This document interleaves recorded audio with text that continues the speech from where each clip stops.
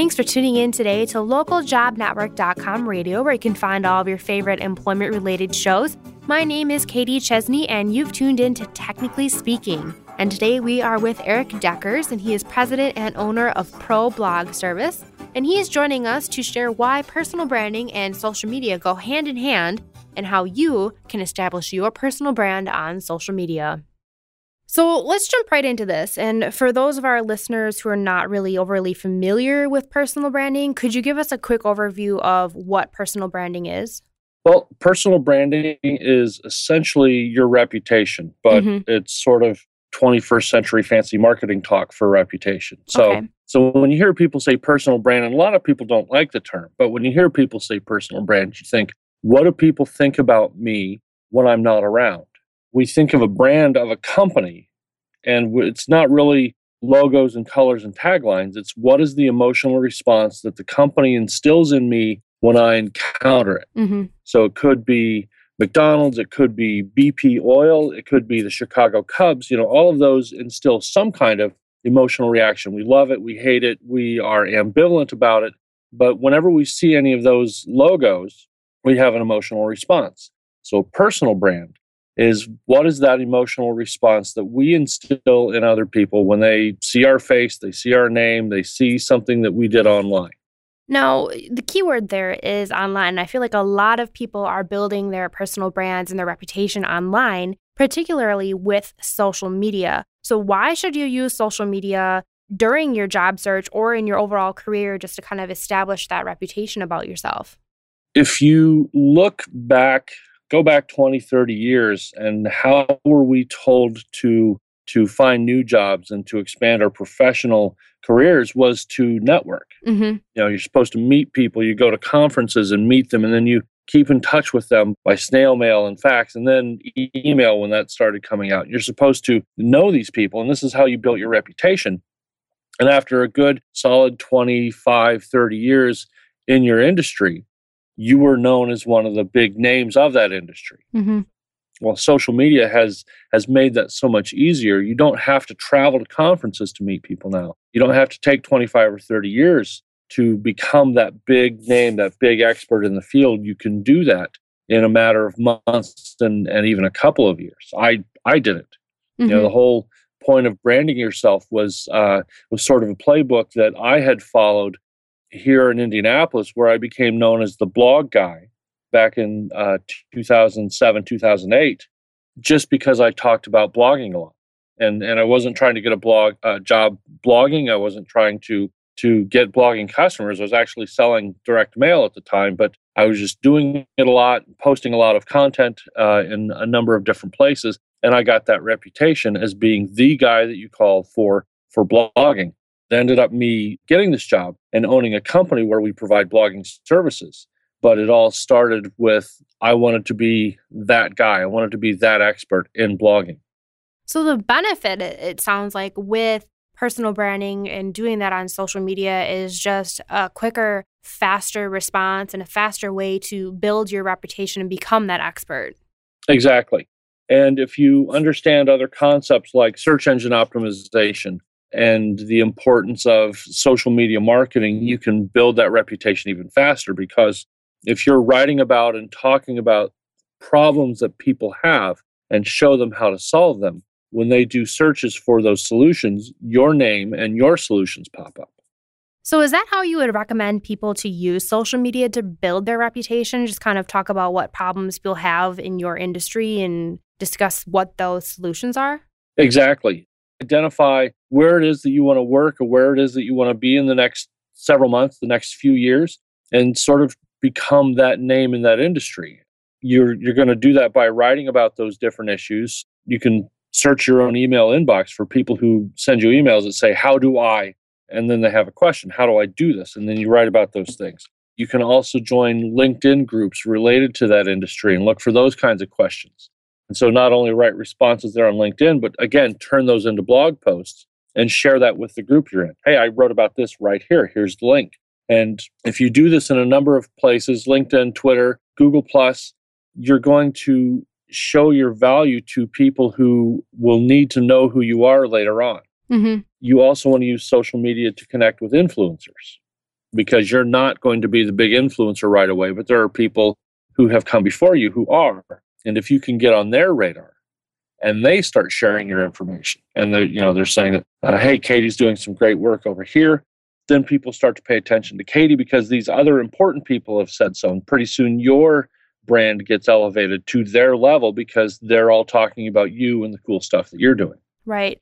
When you mentioned connecting with influencers are typically the bigwig in your industry and they're well known. And I feel like a lot of times they're inundated with requests from people. So how would you recommend connecting with those influencers and really getting your stuff in front of them? Well, the first thing to remember, and this is always funny about influencers, is they're influential in their industry. Mm-hmm. And yet when they go out on the weekend, they go to Home Depot to pick up fertilizer for the lawn, they're just everybody else. Mm-hmm. The people at Home Depot don't care that this guy is well known in the field of banana slug studies. This is just a guy picking up fertilizer. But, everybody else who studies banana slugs is like, oh my God, it's Dr. Johnson, it's Dr. Johnson. So they're really not a celebrity. So you have to have that approach. A lot of people are reluctant to approach those that we perceive as celebrities because they think, oh, they're so special. But they're not. They're just like everybody else. So step one is kind of get over yourself and believe that you are good enough and important enough to talk to these people. Mm-hmm. Step two, you don't want to just bombard them with requests. Hey, could you read this? Hey, could you look this over? Hey, would you be my mentor? Not those kinds of things, but more like share with them information that you think they would enjoy. Okay. Don't do it in a stalkerish way, like you're sending them something every day along with a plate of cookies. I like chocolate chip. But, something that you maybe wrote a response to one of their articles or their blog posts, and you tag them in a tweet and you say, hey, wrote about @Chris Brogan and his article on X. And Chris will see that. You've tagged him. And so he'll see it and then he might reshare it. But you do those things where you're letting them know you've done something, but you're not standing around waiting for that approval. Mm-hmm. And if you do this a few times, they start to pay more attention. Then you engage them with questions. Ask them a question about what is your opinion on X or how should I do Y? And let them start to notice you a little bit more. But then you're going to start building up a relationship with them. And that's when as you're building this relationship, and that'll take a little while. That'll take, a few months at least. But that's when you are in the position where you can ask them, can you be my mentor? Can you help me with this? Would you look this over and tell me what you think? So the time portion of it, and that's something that I'm interested in now.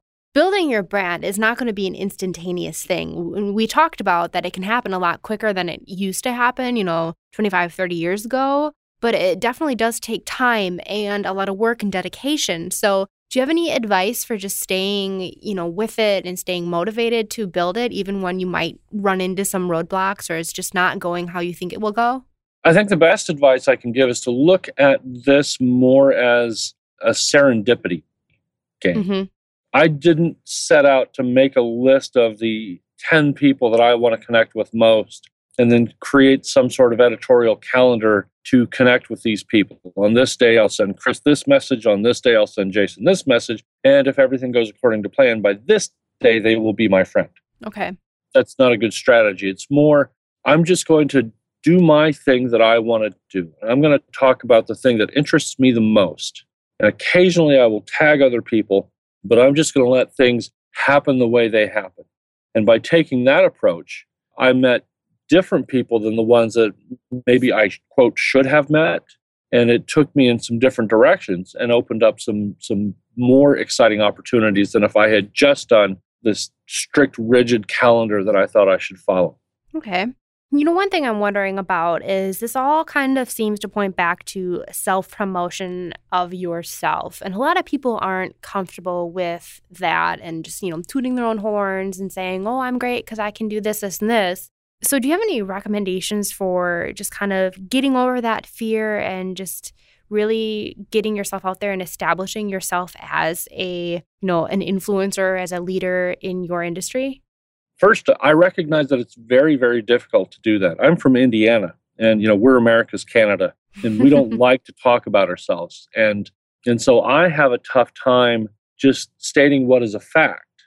I wrote a book, And I don't like to admit that in public. Even though the book is about admitting that in public, I don't like to just say, hey, I wrote a book, because I feel like I'm bragging.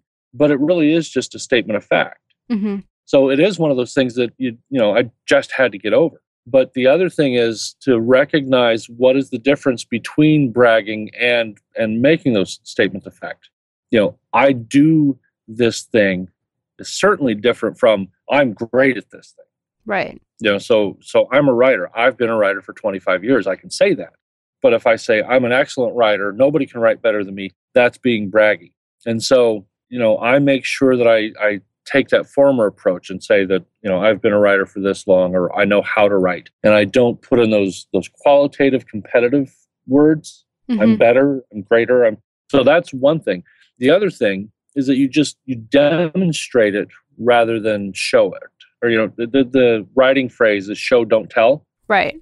So if I want to demonstrate that I know how to write, I just need to write. I just need to publish things, and I need to do a good job at it. But if I tell people that I'm a writer and yet I'm not producing anything, then they don't have a reason to believe me. So if you want to prove that you know a lot about web design, show some good web design. Actually have a lot of websites that you've designed, and then just share those. I created this, not I did this and it's better than yours, but just I created this, here it is. And if you do this enough, people see what you do without you bragging about it, without you even talking about it. You just state those facts and let the facts speak for themselves. I really like that suggestion of, demonstrate it. Don't just tell people, demonstrate it. And one of the things that you're doing while you're branding yourself on social media is conversing with people, because it's not just a one-way street where you put stuff out there. People might come and ask you questions, and that's where that interaction comes from. So what are some of the biggest mistakes that individuals make when they're networking with people on social media that might damage their, personal brand and their reputation? One of the biggest problems that not only people but companies have is that they think this is all about themselves. Mm-hmm. Companies use social media as an advertising channel. They think, hey, this is free, and we can just start blasting out all these messages just like we do on TV. But the problem is nobody wants to watch that. And so we go to social media to escape commercials. So if that's the case for companies, that is also certainly the case for individuals. And so I get followed by a lot of book authors who, nonfiction writers, fiction writers, published writers, self-published writers, and they're all, not all, but many of them are just talking about their book all the time. My book is on sale. You can get my book here. Hey, did I tell you I have a book out? And that's just another commercial. That becomes overwhelming. And so I end up unfollowing those writers because all they're doing is advertising. Mm-hmm. People I pay attention to and the people that I gravitate to the most are the people that I feel I have a personal connection with. They're people that we ask and answer questions for each other. Or, somebody makes a statement and we sympathize or we congratulate or whatever. But more often than not, we are talking about other people and supporting what they are doing. So if you publish a blog post somewhere, I'm going to tell other people about it. And I'm going to do that more about other people than I am about myself. And so we talk about in the book doing a 90-10 rule. 90% of the time you talk about somebody else in a good way. And then the other 10% of the time you get to talk about yourself. So that's, I think, the biggest mistake that most people make on social media is they violate that rule. Mm-hmm. Yeah, and I think that's where you cross that line between bragging and that statement of fact. And if it's flipped and 90% of it is about you, that's where you can definitely get a little bit annoying for those that are following you. Mm-hmm. And this is kind of the other thing that people can do. If you can talk about other people and you help them meet their goals, and this is true in any kind of networking, online and in the real world, if you can help other people promote themselves and meet their goals and achieve their dreams, they want to help you more. So if I promote other people's work a lot, they're going to remember that, and they're going to do the same for me.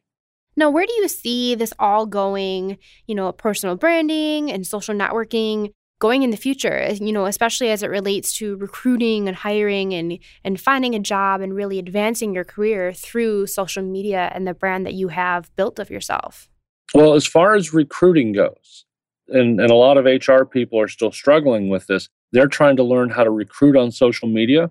And right now, the rules and laws related to hiring don't really discuss social media. Mm-hmm. So some HR people are choosing to use it, and other people are choosing to not use it. But until there's a definitive rule that says they may not look at our social profiles before hiring, you have to assume they're going to. And I'm working under the assumption that more and more people are doing this as more and more HR people and more recruiters are going online. This is how they're finding people. So if you're in an industry that's in high demand, like certain kinds of computer programmers, just assume that people are coming to find you. I think that's one of the futures. The other future is that even though these tools will come and go, Facebook will one day go the way of AOL, and Twitter will go the way of Yammer and Jabber. They will be replaced with other tools. So the question is, are we keeping up with those new tools and using them as effectively as we're using Facebook and Twitter now? Well, thanks for joining us, Eric. I really enjoyed our conversation, and I definitely learned a lot today. Well, good. Thank you very much. I had a good time. And with that final word, we will wrap up today's show of Technically Speaking. We've been speaking with Eric Deckers, president and owner of ProBlog Service. Now, to find more employment-related shows, head over to ljnradio.com. If you have any comments, questions, or suggestions for future shows, send our team an email at ljnradio@localjobnetwork.com. And once again, I'm your host, Katie Chesney with LJN Radio.